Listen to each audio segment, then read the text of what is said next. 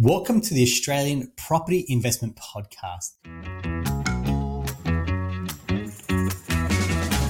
where we tackle the big questions in property investing. Our guests are industry experts, and we're fortunate to pick their brains on the challenges that investors often encounter when growing their property portfolio.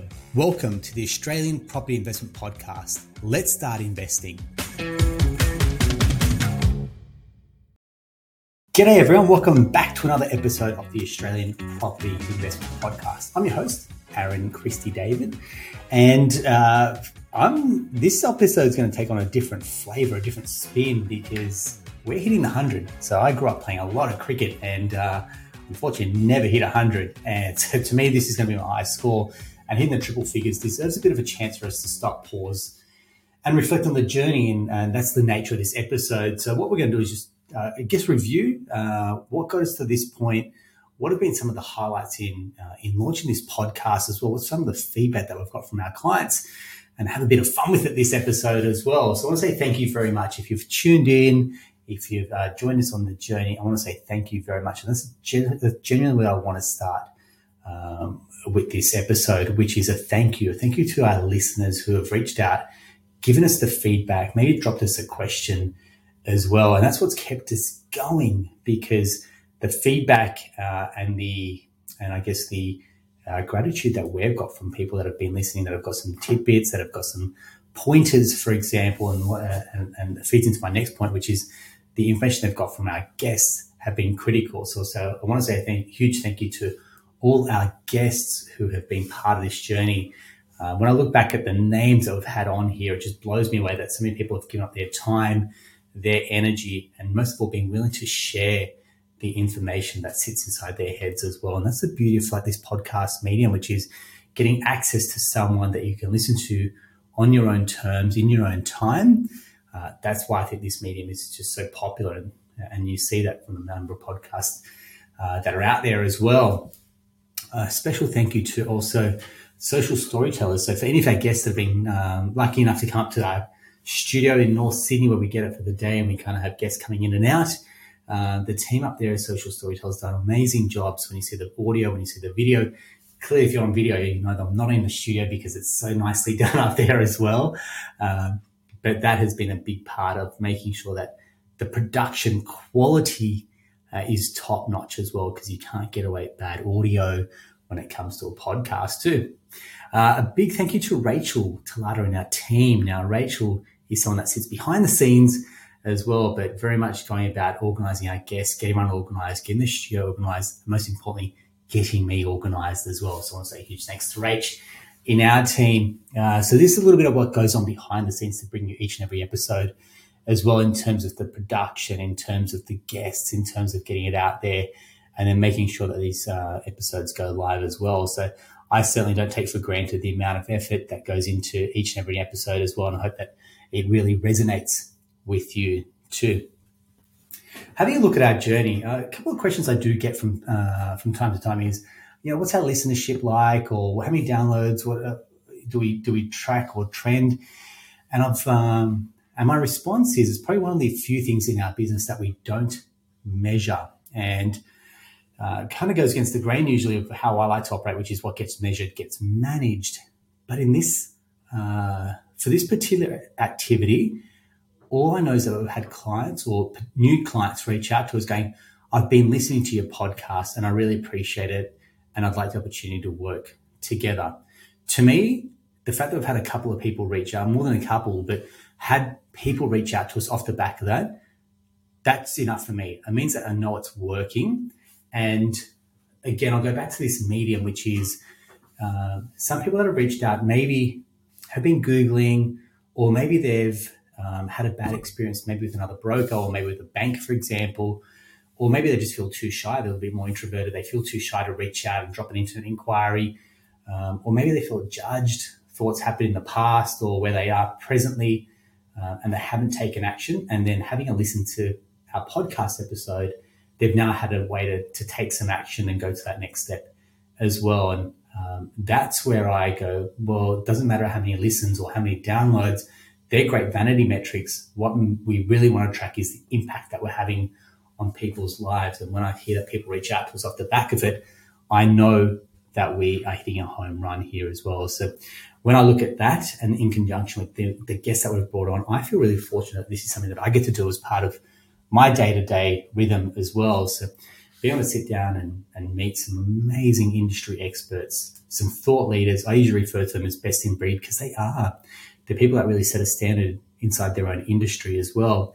I know that I want to have played a certain level, so therefore the people around me, I want them to be at that certain level to make sure that when we're putting out content, it's just not content for content's sake. It actually has some purpose and some meaning around it as well. But most importantly, it's for the Australians who are listening that want to build wealth through property and ultimately build intergenerational wealth through a high quality property portfolio. If we come back to that every single time, what are we doing and why are we doing it? That is what we're doing. Rach asked me a question and said, look, what's some of the insights or lessons that you've learned having nearly done 100 episodes? And it strikes me, there's a couple of home truths that I hear from a lot of people, and I see it with clients as well. Property or money in the bank isn't necessarily true wealth. Health is true wealth, and that goes for mental health, spiritual health, physical health, emotional health as well. Now, last couple of years probably has brought that to a major head, where health and well-being doesn't matter how much money you have. If you get sick, what have you got? So we grew up with our mum saying health is wealth, and that rings true to me as well, which is why I try to focus so much on health and well-being before money. And more money in the bank doesn't necessarily always equal more happiness. Yes, you get more choices in life, but what I've also seen is more properties doesn't equal more happiness. And that's where we come back to that quality versus quantity discussion that we have with a lot of clients as well. Another thing that I think, upon reflection, having looked at that, is how much has changed, especially if I look at the time that we've been running these 100 episodes, but also how much, the last 7 to 8 years that I've been running Atelier Wealth, how much has changed. I look at life, our lives are completely different to what they were a couple of years ago, let alone what they were when we launched this a few years before that as well. The lending market is completely different. There are things at the start when I started out as broking, living expenses weren't an issue, credit cards weren't an issue, rental shading wasn't an issue, for example, HECS, private school fees, private health insurance. None of that seemed to matter when it came to serviceability, which is also ultimate borrowing capacity, which is ultimately how much people can borrow and buy for. So all that kind of cascades along. And I just thought we were doing investor loans at 99% LVRs, 97% interest only at some point. You couldn't dream of that. And I just think things have gotten harder more than they've gotten easier when it comes to lending. Now, I don't like to say that because I think there's always a way. So where there's a will, there's a way when it comes to buying and investing. However, bank policies will continue to tighten, and we will never get back to a 97% loan to value ratio for an investor interest only. They just won't do it. And so I just think where we are now, it's probably the easiest it will be. And we hear this in the business sphere. This is the best time to be an entrepreneur or a business leader, for example, business owner. This is the best time to be an investor because things will get harder. Prices will go up, for example, with more competition. So where I look at what we're doing with this podcast, it's getting people into their headspace. And that feeds into my next point, which is around the mindset of the investor. And if you look back to some of the episodes, particularly around, I'd say, Manzarul Khan, Victor Kumar was very, very big on it as well. For example, the number of guests that have come on and said the self-development work that they have done has paid bigger dividends than investing in property. Now, naturally, the investing in property gives you this on-paper wealth. It can give you the in-the-bank wealth as well if you decide to cash in at some point. But that consistently blows me away about how many times I hear from people that I've interviewed that have done some form of self-development. I don't really mind who it is. I think we had one recently. They went through Grant Cardone, who can be a polarizing figure, but it doesn't take away from the fact that what that person's doing is choosing someone that they resonate with to get some value out of, to invest in themselves to give a better rate of return on their income producing asset, which is themselves and not their property portfolio. And having done some personal self-development work, and that's through our business coaching, through our individual coaching, for example, through fitness coaching, investing in yourself is the greatest investment you will make. Become an income producing asset, which is I am my greatest income producing asset, as opposed to properties. I control the outcome for me as opposed to properties as well. So I think if you're looking at how to invest in property, my question is, how are you investing in yourself as well? One of the questions Rach asked me here is behind the scenes and funny stories. And there's this, I just, as soon as she said this, I'm like, yeah, I definitely know what this is when it comes to the podcast. Our first episode, and they always say you should be embarrassed at your first, whether it's your first video, your first car, your first podcast episode, and make true to form, we were super embarrassed. I unwillingly, this was years ago, even before Sienna, our daughter, was born, hired a little studio in Chippendale. They said, yep, you can jump in there. I had brought my laptop. I had no software, so I had no programs to download the audio onto. I had no knowledge about what to do. I went in there, this little box where you could plug in stuff. There's no cords.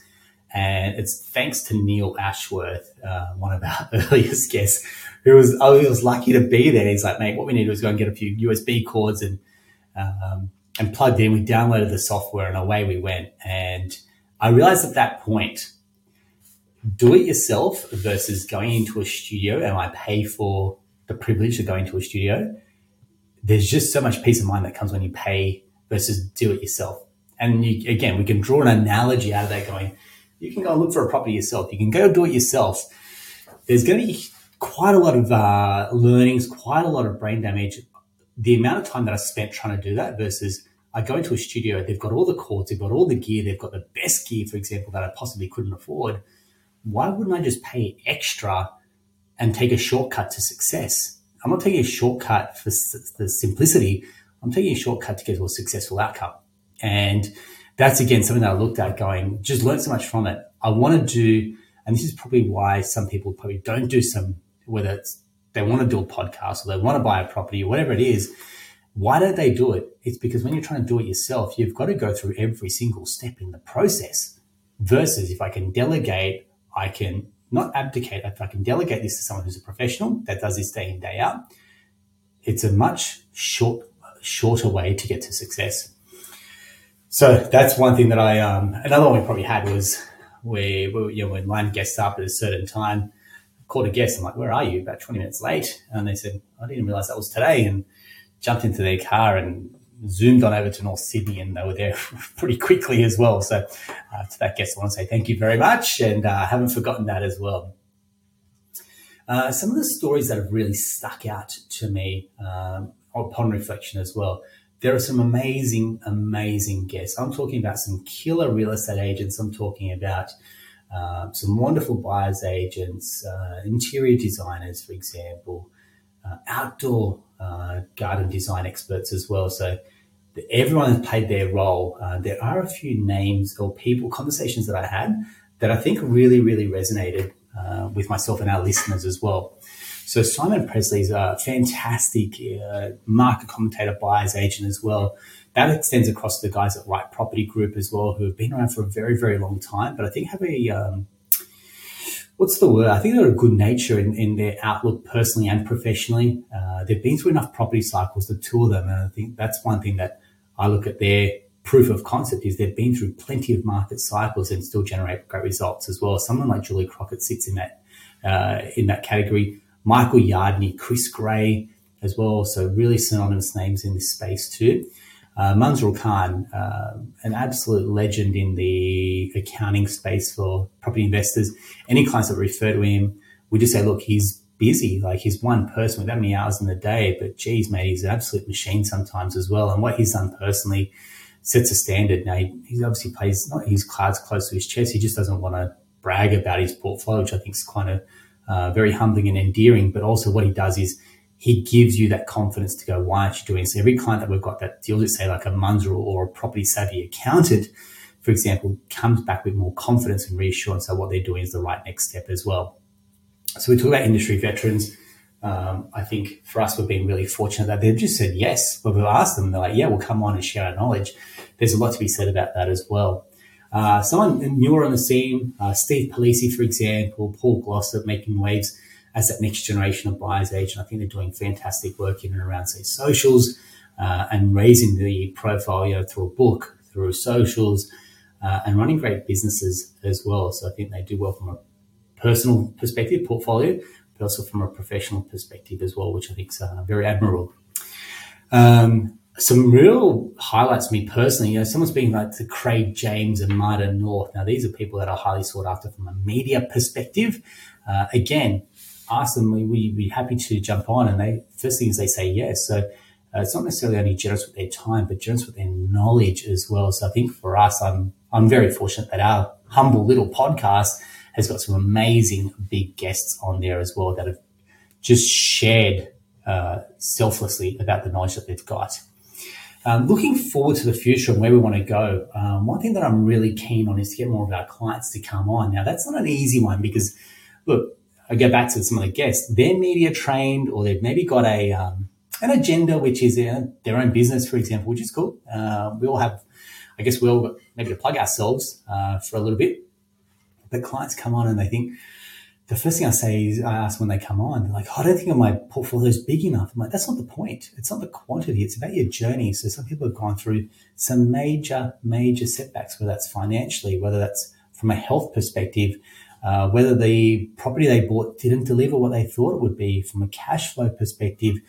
I mean, one of the best things I've had from a client is I had a few properties like, this is not passive income. This is very, very active. I'm like, I'm glad you've realized that. Because this fallacy around having a passive income, there's no such thing. Business, property, whatever it's going to be, there's no just revenue stream that comes in without any maintenance or management. It's quite hands-on. And I'm glad he realized that pretty early on because it changed the way that he attacked it and looked at his portfolio as well. So I think that's one thing that we're trying to really encourage is more clients to come on. The next one that I think the next wave that we're kind of scratching the surface on is property technology. So look at, say, Coposit, for example, before you bid, some of these platforms and tools that are here to serve home buyers and also investors. I think the technology is going to play some part, but also it's human interaction and looking someone in the eyes and say, look, how does this work and is this the right decision for my portfolio? So something that I call high tech and high touch is something that we're going to touch on in the future as well. So I think the big part for me is the next 6 months is probably wealth being is what I call it. So financial well-being. And given that, we've had 12 rate rises, maybe a couple more to come, cash flows, doing it hard, people that are kind of, I'd say, going to a different financial stage of their life, which is, some people haven't had to do with rising interest rates.